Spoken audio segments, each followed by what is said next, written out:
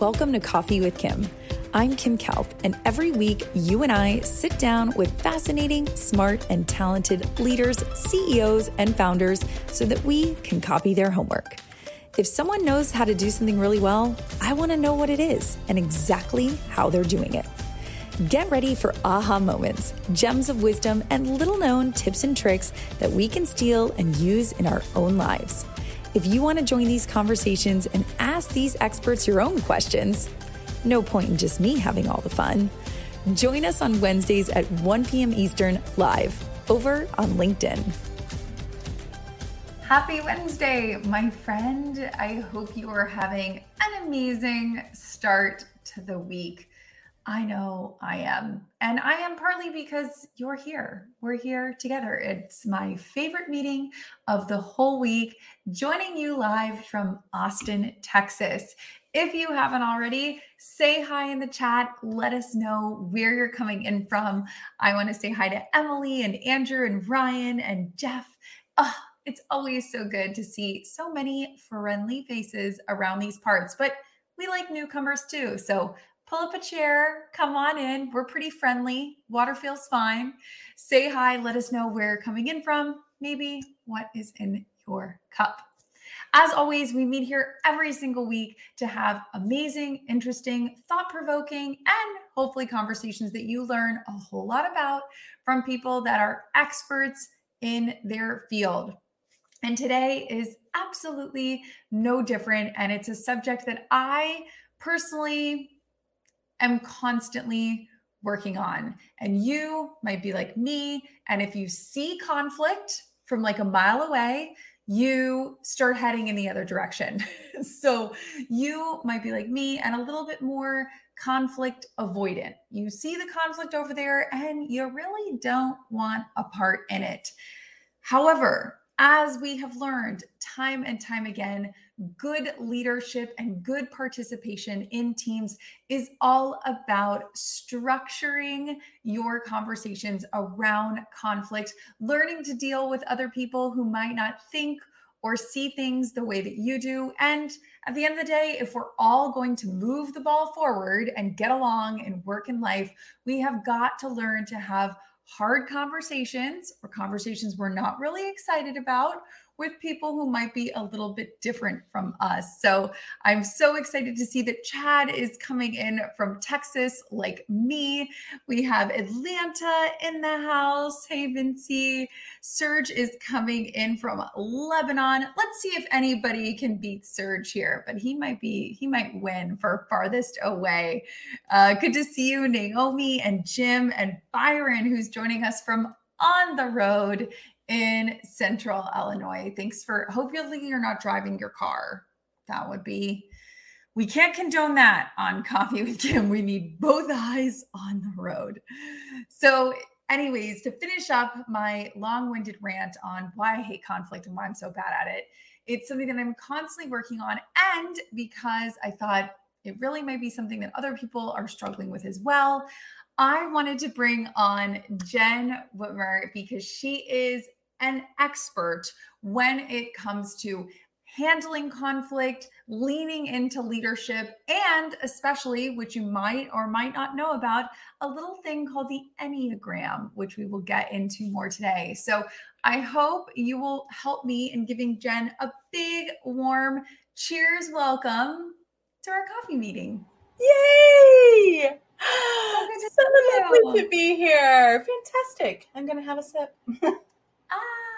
It's so good to see you on the other side of the screen. Warms my heart. Oh, it is lovely to be here with you and see so many friendly faces in the chat. It's so nice. I love it. Okay, so I hinted at one of my favorites, and I think one of your favorites, but other people might not know, the Enneagram.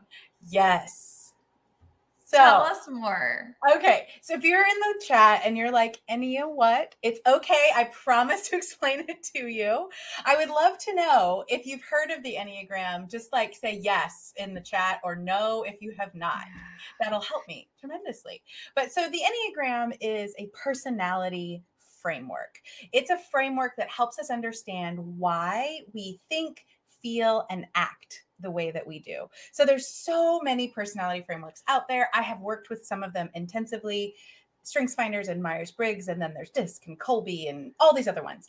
But what I love about the Enneagram that separates it from those other types of personality tools is those personality tools tell us kind of what we do and how we do it, whereas the Enneagram tells us why we're doing what we're doing. And so when you think about your feelings and your thoughts and your actions, if you don't know why you're doing them, you might overcorrect over here and come up with the same problem. It kind of comes out sideways if you don't know why. So the Enneagram shows us these deep motivations that are so deep within us, it takes a little bit to kind of uncover them. And then once we do, all kinds of things begin to make sense. So it helps us understand how we think, feel, and act the way we do and why we do all those things. Which is so massively important when it comes to work, because what I think happens is a lot of times we think we're certain ways in the workplace, like I'm very approachable or I love new ideas. But then when you actually kind of take the Enneagram, sit with the results, unpack it a little bit, you're like, maybe I'm not as open to new ideas and change as I thought I was. Yes. So I think when it comes to work, it's especially helpful because a lot of times our perceptions of how we act in the workplace might be different than what's actually happening. Exactly. And it's really also important that sometimes we don't have a good perception of how others are taking in the way we are in the world. But I think even more often is that we tend to forget that other people see the world differently. So when I'm teaching on the Enneagram, when I'm coming into an organization or coaching, I actually have a pair of colored glasses that I put on. And I talk about how we see the world through a different lens. So if I'm wearing yellow glasses, the wall behind you, Kim, suddenly turns yellow. And if I said, "Oh, your wall is such a pretty yellow," you would look at me like I had three heads. That doesn't make any sense. And to take it even further, if you were wearing blue glasses, you would say that it's blue. And now, well, you can just see the conflict ready to happen and how we don't know. And it doesn't make any of those ways of being in the world wrong or right, because there are benefits and some predictable pitfalls for each type. But the 9 types really show us these different ways that people take in all of information and then choose to act on. It really helps, to Rachel's point, helps us figure out the why, which you kind of touched on earlier. Like, why are we doing the things that we're doing? So I know you also touched on some other tests that people might be familiar with, like Myers-Briggs or like DISC. I know a lot of corporate workplaces really favor those in a big way. How do you get your Enneagram results? Is it a test you have to take in person? Is it something that you can take online at home?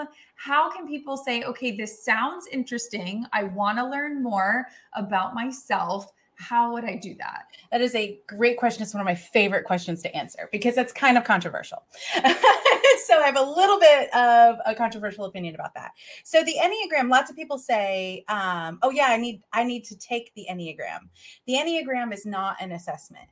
So it's not that type of test. There are assessments that can help you determine your type, but that is all your job. Even if I sit with somebody and I am trying to help them doing what's called a typing interview, and I'm interviewing them, at the end of the day, that person sitting across from me has to decide why they're doing what they're doing, because I'm not inside your mind. And actually the practice of noticing your motivation, starting to understand those whys in the typing process is like your training wheels for then using the Enneagram in the rest of your life. So that's kind of my big disclaimer, because it's a lot of it's just a lot to expect from a multiple choice test to tell you the inner secrets of your own life that you haven't figured out for yourself.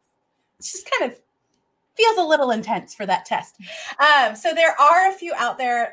There are a couple free ones that I like. One is called, but my favorite is actually a $12 or $15 test called the Ready. So if you're really interested in taking a test, it's ETI, and it's from the Enneagram Institute. That's my favorite. But I also have a free resource that helps you start to understand what are the motivations of each of the types that you can dig into and start to say, am I more motivated because I want to be successful and I want people to, that's where I'm tying my worth? Or am I more motivated by making sure that I avoid pain and things are fun and joyful? Which one is motivating me? Because they can look alike, but which one's underneath? So that resource really helps you start to dig into those core motivations of all 9 types. And when you have somebody that's kind of starting to dig into this a little bit, starting to recognize what motivates them, or maybe what they run away from and maybe don't like as much, what do you think is one of the biggest pitfalls or wrong turns that you see people making during this process? Well, there's a few different ones. One is letting other people tell you what you are. I think that is one of the most challenging things because people are like, oh, you're such a this. So when I was first rediscovering the Enneagram, I was introduced to the Enneagram in college, but I am old enough. So the people who are older than me who will know what this is, it was on a copied mimeographed piece of paper and it had these big scary words on it like gluttony and pride. And I was like, I think I don't want to play with this.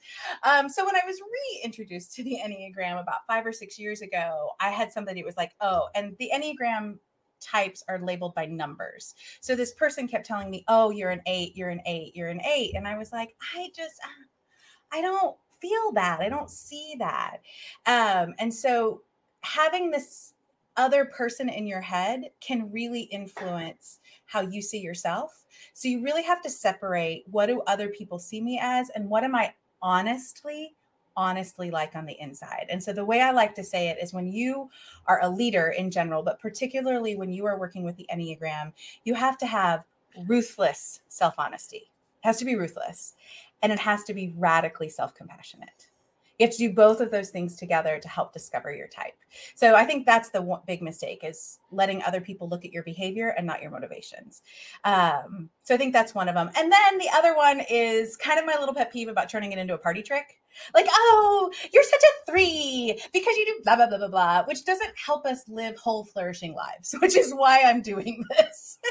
and how it doesn't really help if somebody's starting to nag you about it or label. And I think those are the things that can send people kind of like, this is no different than anything else and it doesn't help me change. So those are the 2 big ones. Well, and I love your point and Arie's point here. It reminds me, like, the analogy that I think about is, of course, Harry Potter.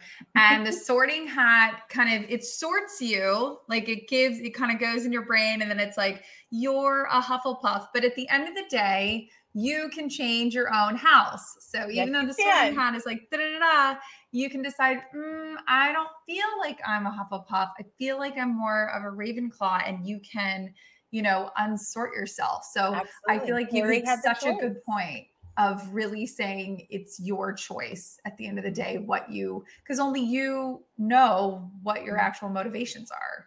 Absolutely. And one of the things I do love about the Enneagram, when you go through the 9 types, all of the motivations exist within all of us. So if we just like quickly go around these deep motivations, nobody wants to be betrayed. Nobody wants to be overlooked. Lots of people don't like conflict. Everybody wants to be good and right. Lots of people want to be helpful and they don't want to be needy. Nobody wants to be unsuccessful. Everybody wants to be successful. Everybody really wants to not be too much. They don't want to be the person that's too much. Everybody wants to feel competent. Everybody wants to be loyal and have community, and nobody really loves pain. So these deep motivations are in all of us, but the way I like to describe it is one of them is driving your bus. One of them is the one that is controlling everything, and that's the one you have to deal with. Because if you're dealing with the kid in the back of the bus, you still might be going the wrong direction. So you got to find that one that's really driving your bus and start to work with those motivations and understand what that narrative is that your personality is telling you. Well, and really figuring that out for yourself, because as Ellen just points out, you're not going to learn that in school. We didn't have a self-assessment class, at least I didn't in college or in high school. So unfortunately, this work is work that you have to do on your own. It is not something that is going to be spoon fed to you in like a public school system or in a classic school setting. And I think one of the reasons that I think that that's so important is, like I had said at the beginning, I think that conflict is one, inevitable. I don't care who you are, where you work, what you do, conflict is inevitable. And if you don't like dealing with conflict, you likely won't get to that breakthrough point of like those really magical moments with other people. And I know I, for one, definitely have missed out on opportunities and relationships because I am conflict avoidant, because I see it and I'm like, oh, like I just don't even want to take part in this, which is kind of, not where the good stuff lies. The good stuff lies on the other side of that. And so Always. I'm curious, how do you think about, I guess maybe conflict might not even be the right word, disagreements, or is there a syntax even that you like using better than conflict? Well, I like to define the things. So there's kind of a range of conflict. So first of all, I 110% fall within your camp. I would like to moonwalk out of conflict. It causes pain. Let's go. I'm like, see you, bye. And so I feel like I'm a recovering conflict avoider. I didn't know that I was a conflict avoider because I just reframed it and it just didn't become a conflict. So that's a whole other topic there, but like some of us do it that way. So we all have these issues about conflict. So when we think about a range of conflict, the most basic definition when I'm teaching on conflict that I like to use is conflict is the struggle. So the struggle in the middle between limited resources and differing goals. So the struggle that we have between limited resources, which are almost always time, money, people, and space. Those are the limited resources. Time, money, people, and space kind of all falls into that. And then differing goals, which knowing your Enneagram, what's my goal here, helps us start to understand that struggle. So if we put conflict in these terms of the struggle between limited resources and differing goals, now instead of it being a personal attack, Kim said this, and I can't even believe it, it becomes a problem solution conversation. So I'm always wanting to teach people, if you put it in a problem solution, then you remember, okay, it's the two of us together against the problem out there. Yes, this might be a hard conversation, but we can get curious and we can get creative. But the conflict isn't between the two of us. It's against the problem out there. So that's how I like to define conflict. But sometimes we call them hard conversations. Sometimes we call them uncomfortable. Sometimes it's like, I just don't want to do it, and sometimes it is a negotiation, like you're really intense about it. So there's a big range. But that if you start to get curious and like, how could we solve this? It becomes like a Lego puzzle that then we're together solving.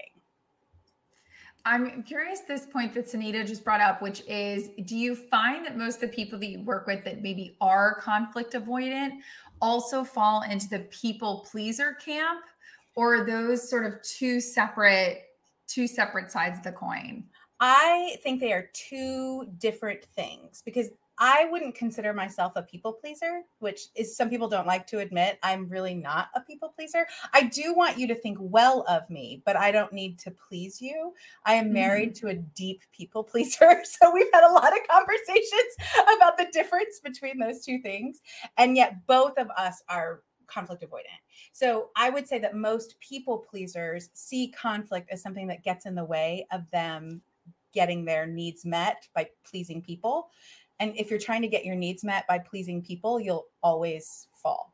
And so that conflict just kind of gets in the way of that kind of unhealthy pattern that many, many people have. And it's hard. It's a really hard place to be. So I think it's a great question. I would say probably almost all people pleasers are conflict avoidant, but not all conflict people are conflict avoidant or people pleasers. That whole math question, like when you were in logic. Totally. And I know that kind of the visual you gave earlier is really it's two people on the same side of the fence dealing with the conflict or hard conversation that's on the other side. But I like Anya's point here of if you know yourself, which is a Mhm. great skill to have, you know what's motivating you, you know maybe what your time crunch or resources, lack of money, lack of time, lack of people, to your earlier point, is it also helpful or important to know what the other person on the other side of the table, or maybe the one who's next to you as you face the problem, is it important for you to know their kind of Enneagram and motivations as well? Or is it really just more important to know your own motivations? So Anya, it's a great question. And so the way I like to answer that is we always start with ourselves. So just as a like exercise, if you're not driving, like whoever is driving close to me in the middle of Illinois, if you stood up and closed your eyes and then went in a circle and kept your eyes closed and tried to sit back down, what's the first thing you would do?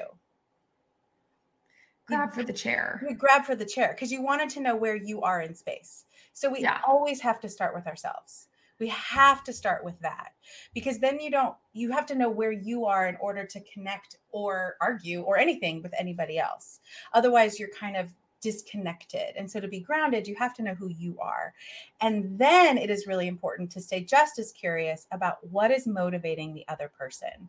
So you may not know their exact Enneagram type, but you might start to listen to some of the things that they're saying and get those underlying motivations come out. Once you start to tune in, you'll see them. I'm like, oh, this person is really concerned that I'm going to control them. And so I need to figure out, am I trying to control them? Or if I'm not, how do I reassure that person that that's not what we're doing? Like, I want to get curious about that. So my suggestion is to don't make those assumptions on your own because we all know what assumptions do. And I like to ask 3 questions. So these 3 questions kind of help you start to figure out and get curious about what's motivating other people. And the first one is, how do you feel about this? And that is about emotions. And emotional regulation in conflict is a huge, huge issue. How do I stay calm? How do I stay professional? All of those things. We tend to then think that emotions shouldn't be included. But if you ask somebody, how do they feel? You'll start to hear, oh, I feel disrespected, or I feel afraid, or like these things will start to come out, or I feel like I wasted my time, or which makes me feel disregarded. Like you'll hear the emotions come out. So ask somebody how they feel, and then ask them, what do you think? How did you come to this conclusion? What are the reasons that you think that? Don't ask why, ask what. What are the reasons? Why is like a pokey question, but if you ask what are the reasons, people are like, oh, you think I have them. It assumes good. And so ask, what do you think about this? And you'll start to hear information that you may or may not have had, or that they're interpreting that information differently than you. So what do you think about this? And then what do you want to do? What's their solution? Because sometimes they might not be able to tell you the other things, but they're really clear on the solution, and you can reverse engineer. If that solution doesn't work for you, you can start problem solving again. Those 3 questions are based in Enneagram wisdom, but they work even if you have never heard of the Enneagram before. So like if you walk away from this and you're like, I don't even know what that is, and you remember those 3 questions, how do you feel? What do you think? And what do you want to do?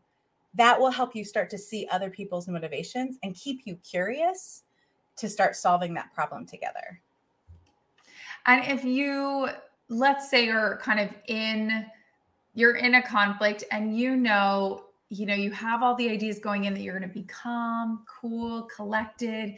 You're going to ask yourself these 3 questions, but sometimes the train goes off the tracks, right? 100%. And the conflict is not being calm, cool, and collected. You know that you're not going in the right direction.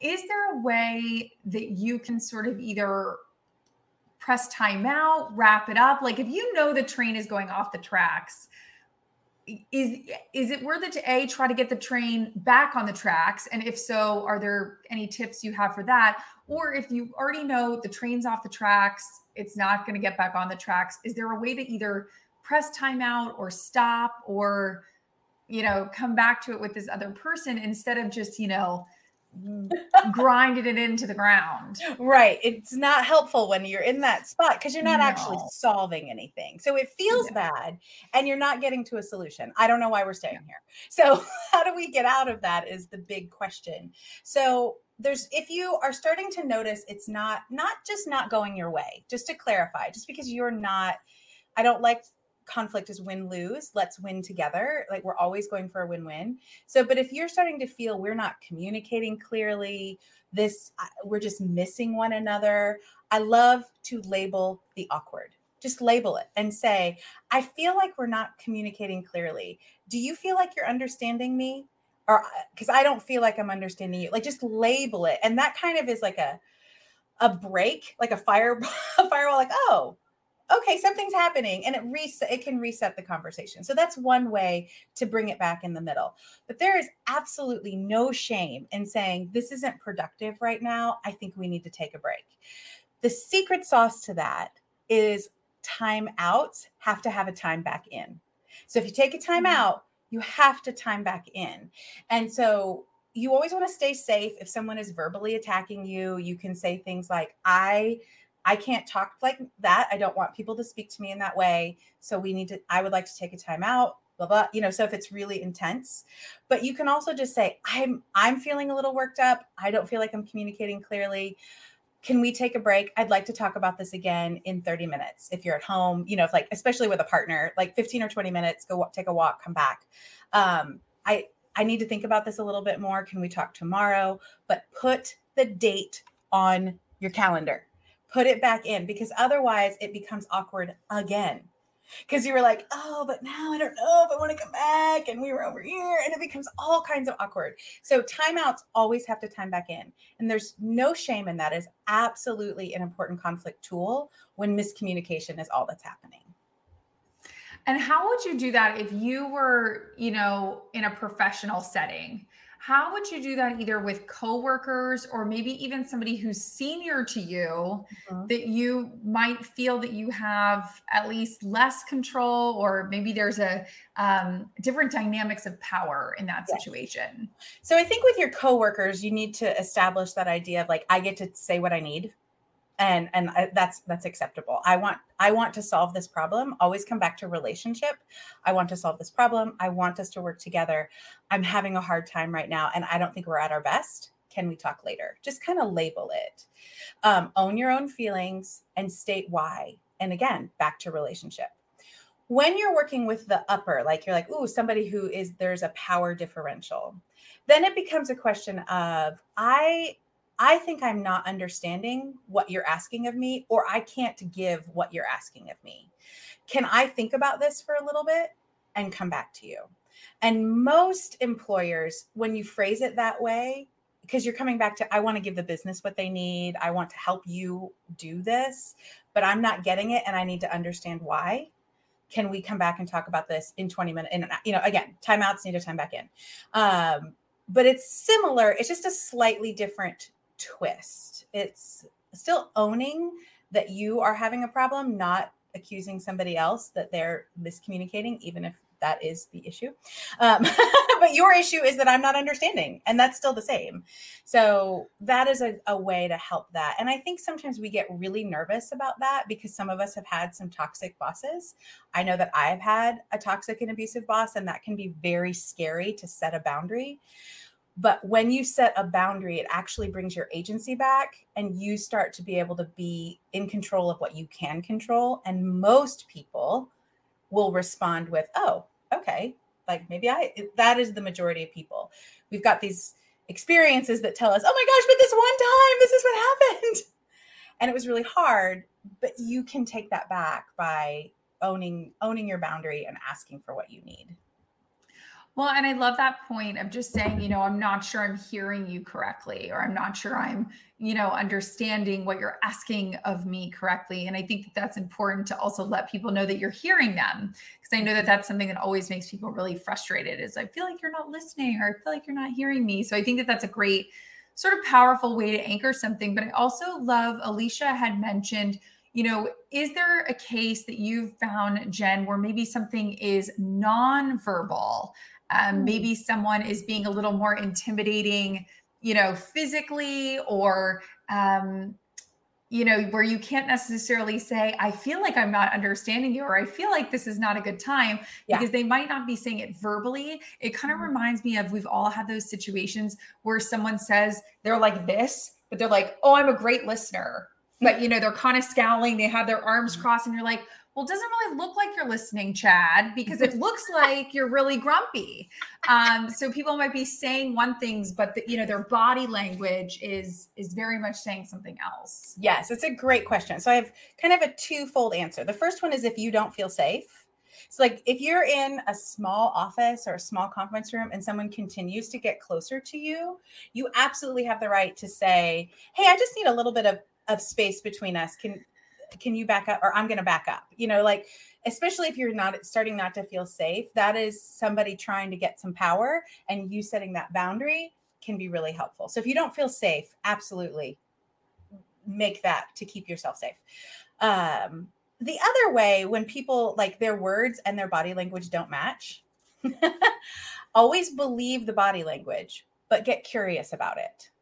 So rather than just straight up saying, you're not listening to me at all, like that isn't really helpful, but getting curious and saying, I'm just noticing that your arms are crossed and your face is kind of, I would say scrunchy, because that's a word I use. You make it sound like you, not like Jen, but just kind of observe and notice what you're seeing. Like, I just see that your arms are crossed and you're leaning back.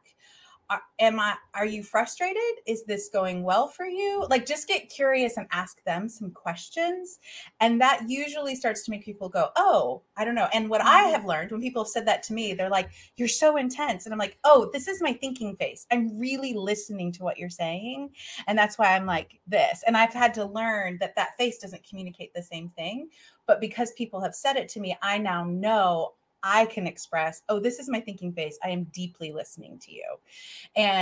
But getting curious about the other person and asking them is a way to help start to identify if that body language is what you assume that it is.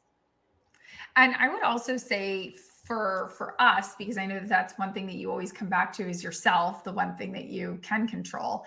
If you know something about yourself, to say it out loud. I think something that my dad does all the time that I think is really, I've started doing it too, because it's quite helpful. You will tell him something, a story, whatever. And if you're on the phone, you'll just kind of hear nothing. And he's like, I'm quiet because I'm thinking. And he says it out loud. I'm quiet because I'm thinking. And I've started to do that as well, because sometimes people take silence, she's mad, she doesn't like what I said, or she's agreeing with me where I might not be agreeing, so I'll say, like, I'm pausing because I'm thinking, or I'm quiet for a second because I'm absorbing. And so I would say to everyone who is listening and joining us, if you know that you do something, to say it out loud so that other people don't come up with their own assumptions of what's going on in your head. Absolutely. So when I was an educator, so I was in education for 20 years, one of the things that we called making thinking visible. And so because nobody can see what you're thinking, I'm going to make it visible. So when you're teaching children in particular how to think through something, you have to make it visible. Well, that carries over into all our relationships. And that is a brilliant thing to do for your dad and for you and others of us because we will all fill in the story. Our brain does not allow it just to sit in space. We have to fill in a story. And so making it known and making your thinking visible is a key piece of communication skills, which then starts to prevent extra conflict. I know it's something that I personally wish more leaders would do in the corporate or in the entrepreneurial workspace. But obviously you have seen and worked with tons of different corporate groups, with organizations, with individuals. I'm curious, what do you see as something that leaders are kind of making the same mistakes across various industries? Or, you see a lot of commonalities that people are just hitting again and again. Yeah. I think one of the things about leaders and leadership is the leaders who understand that self-awareness is the skill that they need are the ones who are succeeding better. So the people who just like, it has to go my way, and they don't even really understand their way, those are the ones that really struggle. Now, I know that's kind of an extreme there, but I think the thing that I'm noticing across different groups is, how do I know when it is time to address something or not address something? Because the leaders who are self-aware are saying, well, I don't want to be that boss. And they're kind of telling the story about what that boss is, rather than seeing feedback as a way to show and demonstrate care, done well. And then they let something go on for a really long time. And then it becomes a genuine problem that needs so many more solutions than if they would have given feedback early. And so trying to flip that switch, that early and often feedback, and addressing problems when they are the molehills before they become the mountains, is something that I'm noticing that the people who do that always are having a team that has better and clear communication, better work product, more efficient work product, all of the things that we want in business, but everybody feels engaged because somebody is talking to them.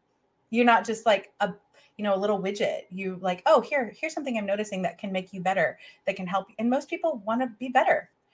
I think that is a leadership skill of learning how to know yourself and when you're avoiding it, and then early and often giving helpful and supportive feedback. Well, and I think to Jeff's point, repeating things back is also really helpful because, again, to your point earlier, our brains we can't help them. Sometimes if someone is saying 4 sentences, I know personally, I will hear the first 2 sentences, already be thinking about my response or my question. And sometimes I have to stop myself and be like, okay, listen to their whole thought, repeat it back before you just start trying to interject with your own thing. That is one of the hardest things for me, even when I'm teaching. So when I do workshops for organizations, or I have a big one coming up with a community that has really been struggling with conflict, like a city and a school district. And I use a game. It's an improv game, and you have to listen all the way to the end. And it is the hardest thing for me. Like, I am the one that is continually working on listening all the way to the end. But back to Jeff's point, when you listen all the way to the end and you're not just waiting for your turn to talk, then first of all, you're more likely to hear it correctly the first time. But things get in between two communicators. So when you say and own, here's what I heard you say, which is the way to phrase that, it's so much more powerful. So you can say, so can I just tell you what I think I heard? And repeat back what you think you heard. And that other person feels like, A, you were listening, and B, they'll start to see either the flaws in their argument or where that's not exactly what they wanted to communicate. And they say, okay, that's not quite it. I wanted to say it like this. And it's usually not malicious. It's just things come out. Like, I'll watch this recording later and go, that's not how I wanted to say that. Because we all do that. Communication is imperfect because we're imperfect, and allowing that for everybody and noticing that making space for questions and repeating back is the best way to avoid unnecessary conflict. And inside a conflict, to get to the good stuff on the other side, that's getting curious and asking good questions is a key skill. Absolutely. So I would say to that Liz, who is like, I, have been avoiding conflict and it's been a roadblock for me being a good manager. Ask more questions. Yes. As Jenn just said, ask more questions, get more curious. Cause I feel like just those 2 kind of headlines alone are going to steer you in the right direction. Absolutely. Absolutely. And being a good manager is caring for people well. That's really what we're doing. We're caring for people well, because you're kind of the shepherd. You're kind of the sheepdog, helping people go where they need to go. And when you see yourself in service of the team succeeding and you ask more questions, you will start to have different answers because you get different information. You can make different choices. All of those things start to happen. Which is huge. Huge. Okay, Jenn, this is my favorite part where we just straight up copy all your homework. So I hope you're okay with that. No. Okay, what is something that you have started using or doing lately that you absolutely love? You're telling everybody about it. Okay, so this may sound cheesy to some of you, but So I am an audiobook listener when I go to sleep. Like I listen to a book when I go to bed. I used to be a musician and a music teacher. I can't listen to music. I start analyzing it or singing along. It doesn't help me. And so I was listening to my audiobooks, listen to fiction. And then I started switching from listening to fiction to doing an app called Lectio 365. And it's an app for Christians. So if you're not, don't feel like you have to go get it, but find something, because what this app does is it's just a 7 to 8 minute kind of, the day is done. Here's what I learned. It gives me space to kind of process. Here's what I learned today. Here's where I found good today. Here's something that I kind of messed up today. And there's grace for that. And then I usually fall asleep before the end of it. And it's like 7 or 8 minutes. And it's been so helpful to me. So if you aren't that type of believer, that's totally fine. I'm sure there are other apps that are like a short way to end. I'm just a terrible journaler at the end of the night. Some people love to journal that. Listening to that, I am like out and I sleep better. So that is one of the things I've been telling everybody about. It's been really, really good.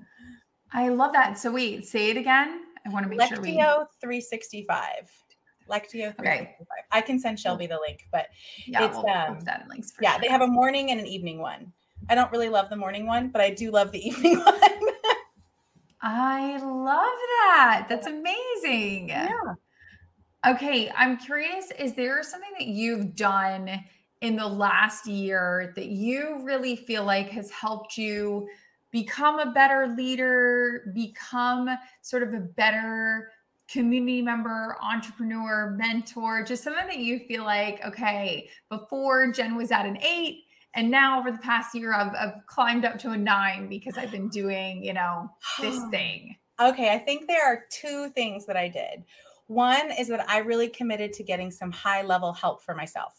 So I've had a therapist for a few years. But then I leveled up my own coach. So I got a different coach for a business. But when we did some things called experiential therapy as part of the coaching program, that was amazing. And I think that really shifted some of the ways that I operate in the world. So that's the big one, like kind of leveling up the help I was getting. And then honestly, like this, honestly, I put sleep on my vision board. And so when I'm facing some questions back and forth, like, what should I do? And as somebody who is super committed to fun, this was very hard. I have chosen sleep. And yet I find that I am so much better. I'm so much better getting more sleep, and I have way more fun. So while it was a really hard choice, the first like 5-6 months of the year, now it's super easy and it's just part of habit. And I feel so much better. So sleep. Sleep. Get more sleep. All. If you have trouble sleeping, get a doctor, find a way to sleep, because sleep has been huge for me. Huge. Mm-hmm. Absolutely massive. Massively important.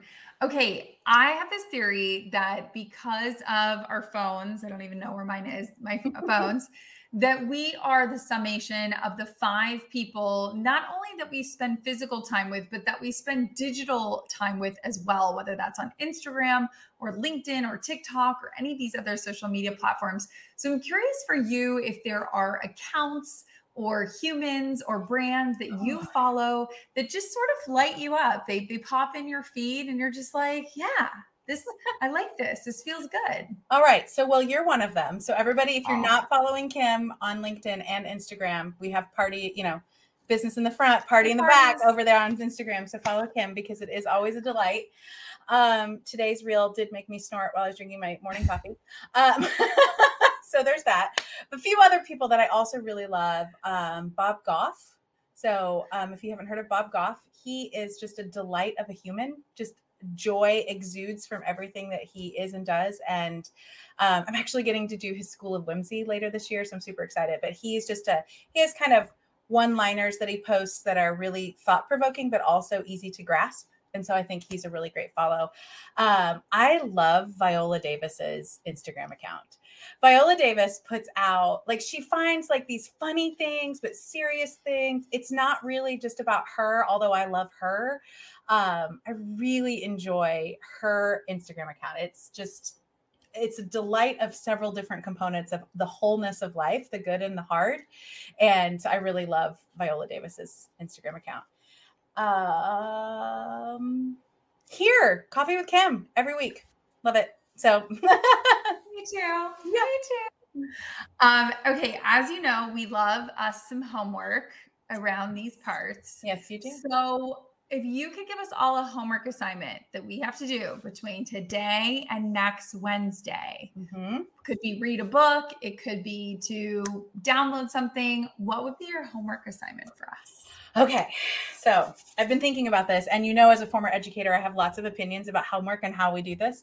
And so there's two parts to your homework. So one is if you get my Enneagram resource, which Shelby will put the link in there, but I made a link just for you all, jennwhitmer.com/CWK. And if you get the free Enneagram resource, it'll give you all the 9 types. It'll explain what the Enneagram is, has a little video lesson that goes with it. But I'm also going to send you several other resources as it goes, like emails will come to you. I can't think of those words now, but it'll have like 20 helpful phrases for difficult conversations, another free mini course about when to confront and when to not. So it has lots of free resources for you. So go get that.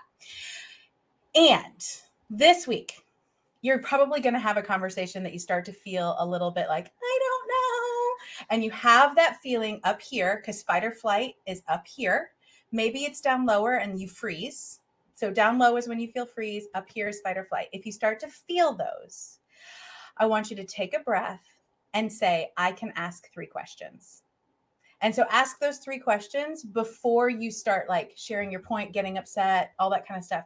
Just get curious, like feel it, take a breath and ask your 3 questions before you start saying anything else. So, because it's going to happen, as you said at the top, conflict is inevitable. And I talk about that in my TEDx, that we're all going to face it. It doesn't mean you're a failure. It means that you're human. And we have to learn how to cope. So it becomes the opportunity to do all the great things that we want to do in the world. So those are your pieces of homework. Is that too much? Do I need to put it on the board? Like, write it out? Do you need to write it? Exactly. Gold star, everybody. If you just wrote down all those instructions. I know we put the link in the chat, and if you're listening to this afterwards, we'll put it in the show notes. But Jenn, if people are like, yes, I want to keep learning about the Enneagram, I want to keep learning from Jenn when it comes to conflict and leadership, where is the best place for people to find you, follow you, ask you more questions? Yeah, so I play the most here on LinkedIn and on Instagram, all those types of things. My stories are kind of the daily lessons of life and random things like that.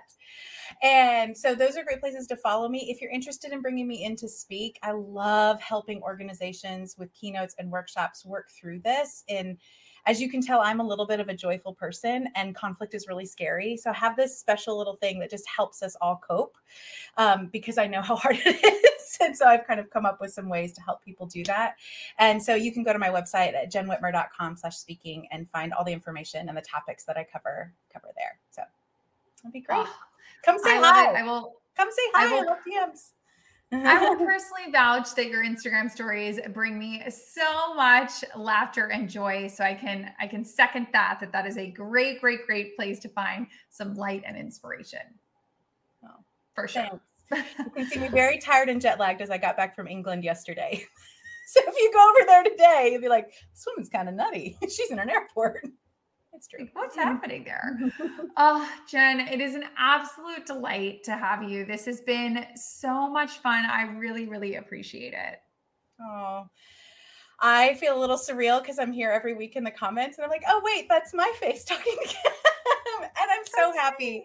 I'm so happy to be here and really share this message that conflict can be an opportunity. We can work through this, and really all of the good stuff is learning how to do this. Your leadership will rise and fall on how you handle conflict. So let's make it better. Let's do it better.